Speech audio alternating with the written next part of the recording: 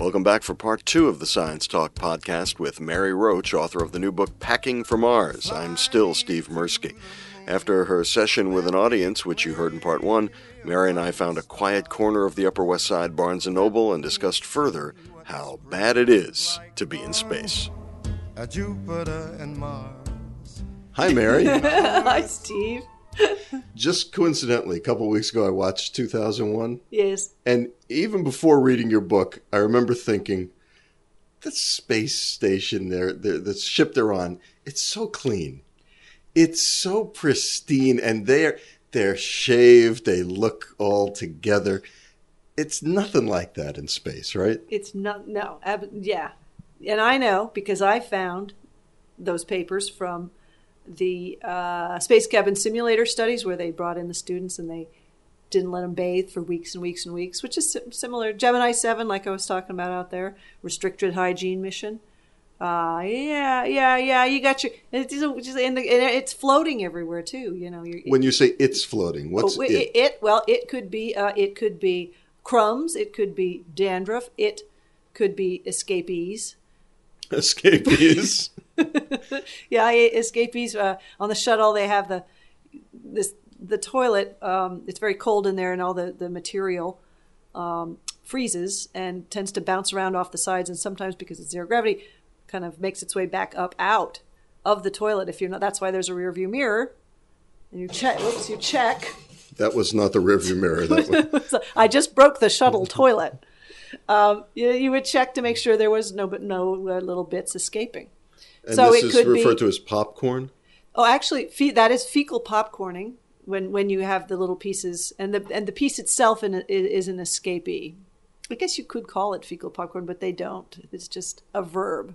Oh, I see. Fecal popcorning, as far as I know, is a verb form and not a noun. Escapee is the noun. Escapee. We could spend the entire time here just talking about what it's like to try to defecate in space, right? I could fill an hour easily. I could, and also and the testing and the folks at NASA who make the simulants I could go on and on. But we could talk about something mature if you really want to. We don't want to do that. But okay. I mean, it's like the worst locker room you could ever imagine being up in space, right? Oh yeah. Well, the good thing is, according to those space cabin simulator studies at Wright-Patterson Air Force Base, they found that after a week, the BO tends to, they said it reaches its maximal height. I love that the BO had a height, you know, and I thought, well, it could sort of take on characteristics like, you know, height and limbs and quills, because it becomes just so. It becomes another presence. It becomes another presence. It really does. So it reaches its maximal height at 7 to 10 days. And then at a certain point, your nose kind of just says, I don't need to tell you about this anymore. I think you get the point, and it kind of just says, forget about it. But when somebody new shows up. Yeah, right. Which can happen on the space station. You'll get somebody who's just arrived. Yeah. So to them, it must be like hitting a wall. Yeah, I interviewed Jim Lovell, Captain Lovell, about, I said, so when the capsule came down and those frogmen came and they opened the hatch, what was that like for them? And he goes, well, it was, and then, like, his, you know, gentlemanly instincts took over. He said, it was quite different than the fresh ocean breezes outside. But elsewhere, I saw him describe it as like living in a porta potty. Wow, that's unpleasant. Because they were using the dreaded fecal bag. It's a bag. You don't have a toilet in those capsules. Gemini, Apollo, there was no toilet. There was a bag. Right. Yeah. So, and there was some smell. No, plus the BO. Wasn't there, I think it was Lovell, the guys just were naked most of the trip home? Oh, Lovell told me about it. It was Apollo 12. It wasn't actually his mission. He said, and this was because of moon dust, you know, the lunar regolith. That stuff clings. It's got a static charge because, on Earth there's the magnetic field which wards off those charged particles. Well, not so on the moon. So all the dust, the regolith, it's like stalks in the dryer. It would cling to everything. So they'd be filthy. They'd look like miners. They'd come back from, their suits were just completely covered. And they get in and they'd track it into the capsule. And so apparently their underwear and everything was just so filthy, Lovell said, that they just stripped down and were naked halfway home from the moon. That's an amazing scene to contemplate. Yeah, it is a wonderful image. Lovell's kid, because Lovell was one of Gemini 7, where they were seeing how can two men stand to wear spacesuits 24/7 for 2 weeks? What will it do to their skin? And in the end, they did not. They took the suits off. They were just so uncomfortable. And Lovell said that he took his suit off first, and of course they have the long johns on underneath. He said his son would go around saying, "Dad orbited the Earth in his underwear." Well, your clothes actually start to fall apart.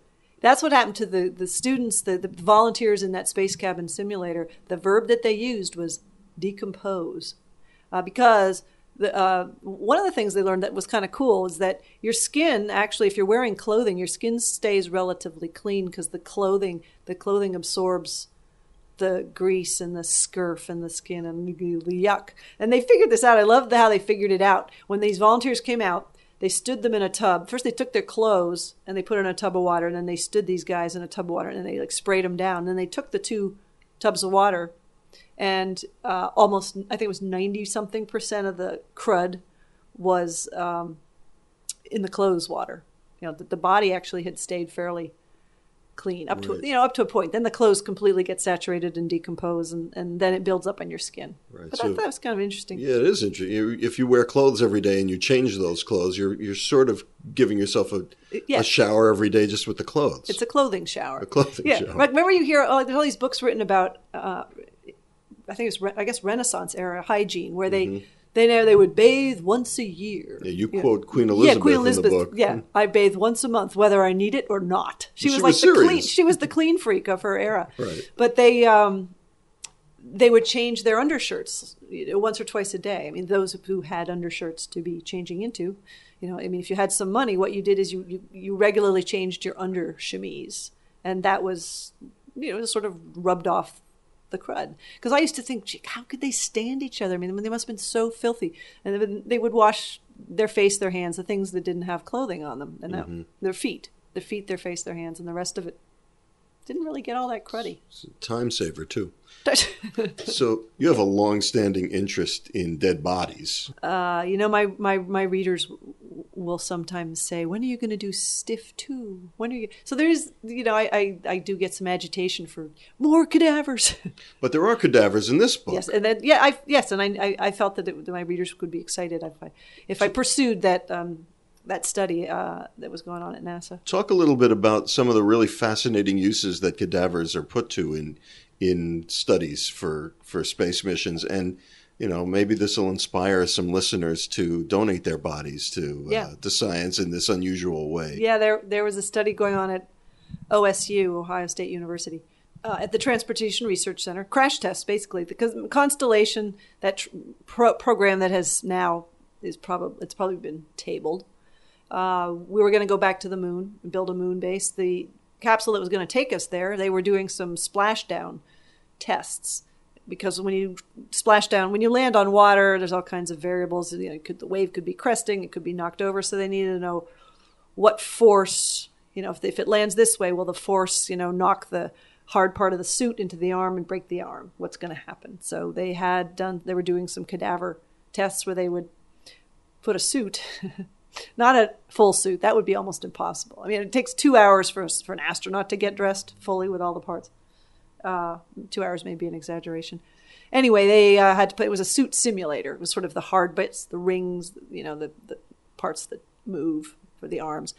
And then they muscle this cadaver into a simulated capsule, and then they apply force, 3 different axes, X, Y, Z, and then do an autopsy.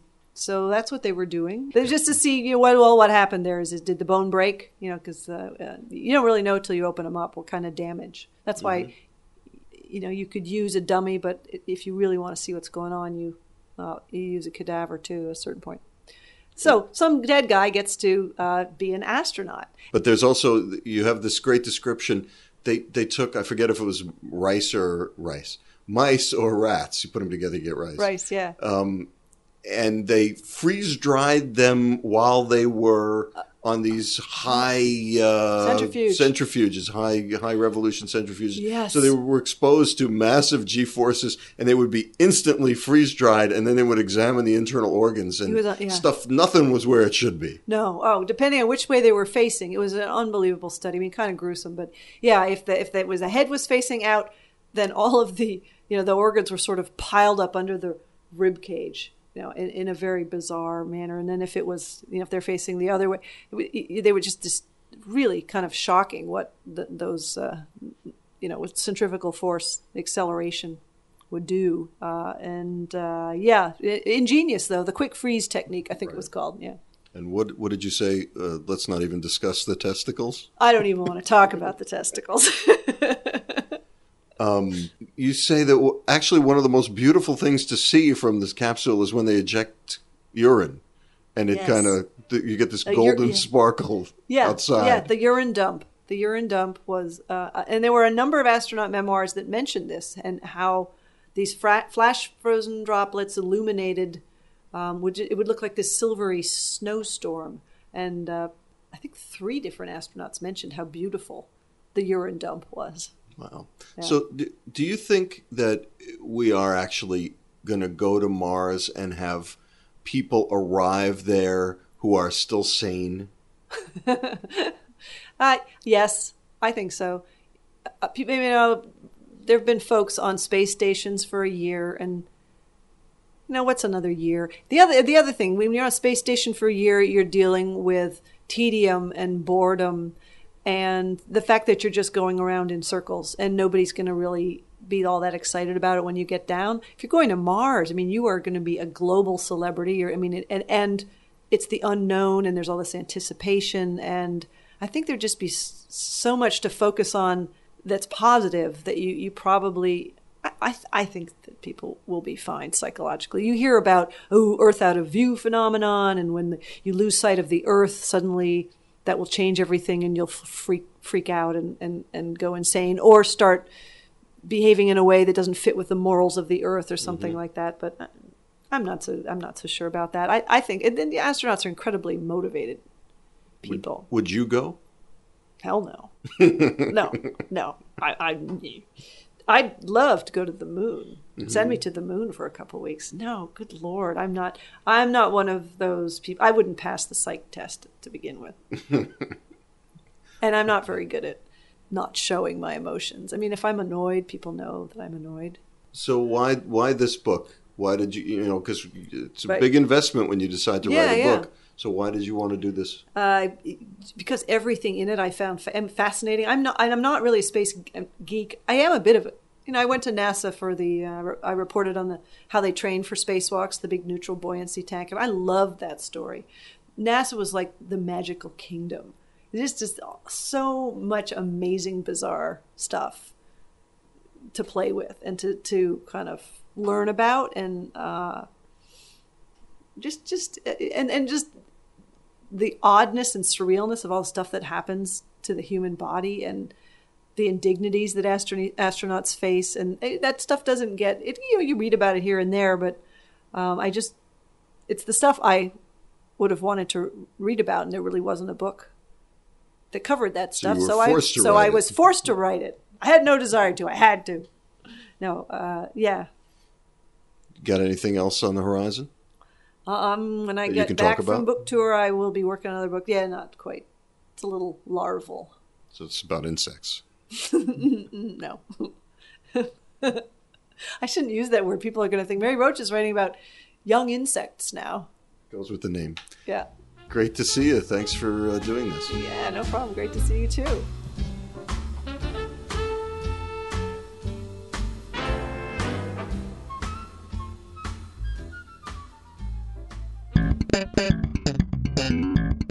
Now it's time to play Totally Bogus. Here are 4 science stories, but only 3 are true. See if you know which story is totally bogus. Story 1. One benefit of ever-increasing atmospheric CO2 levels is continued increased plant growth. Story 2. Obesity is becoming a national security issue, says a group of retired military officials, because it's limiting the availability of recruits fit enough to fight. Story 3, in 2011, Neptune will complete its first orbit around the Sun since it was identified as a planet by humans in 1846. And Story 4, a study of traffic safety in New York City, found that of pedestrian fatalities associated with being hit by turning vehicles, 3/4 of the turns were left turns.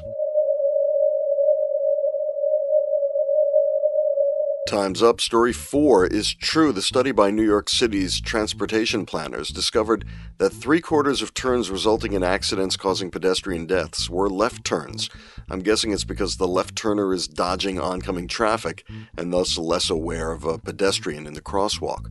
Story 3 is true. It takes Neptune 165 Earth years to make its own single spin around the Sun. On August 20th, 2010, Neptune was in opposition. That is, it, us, and the Sun were in a straight line. Nobody on Neptune or the Sun noticed. And Story 2 is true. A study by the group Mission Readiness, made up of former military officials, finds that too many of us are getting too fat to fight, and that the obesity epidemic has become a potential threat to national security. Poor educations and run-ins with the law are also disqualifying potential recruits.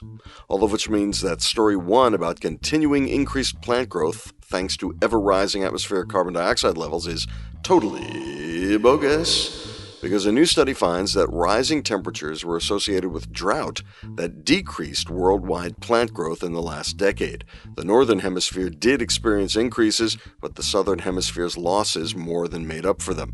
The study was published in the journal Science. I've been hearing some politicians and so-called policy advisors talking about how carbon dioxide is actually great. It's a nutrient. It's natural. So it can't be dangerous. They should watch the scene in the movie Apollo 13 where the astronauts are frantically trying to assemble a carbon dioxide collector before they die.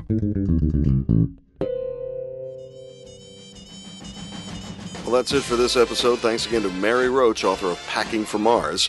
When you're not reading that, get your science news at www.scientificamerican.com, where you can read John Matson's new article on the long-term plan for exoplanet research. And follow us on Twitter, where you'll get a tweet every time a new article hits the website. Our Twitter name is @SciAm, SCIAM. For Science Talk, the podcast of Scientific American, I'm Steve Mirsky. Thanks for clicking on us.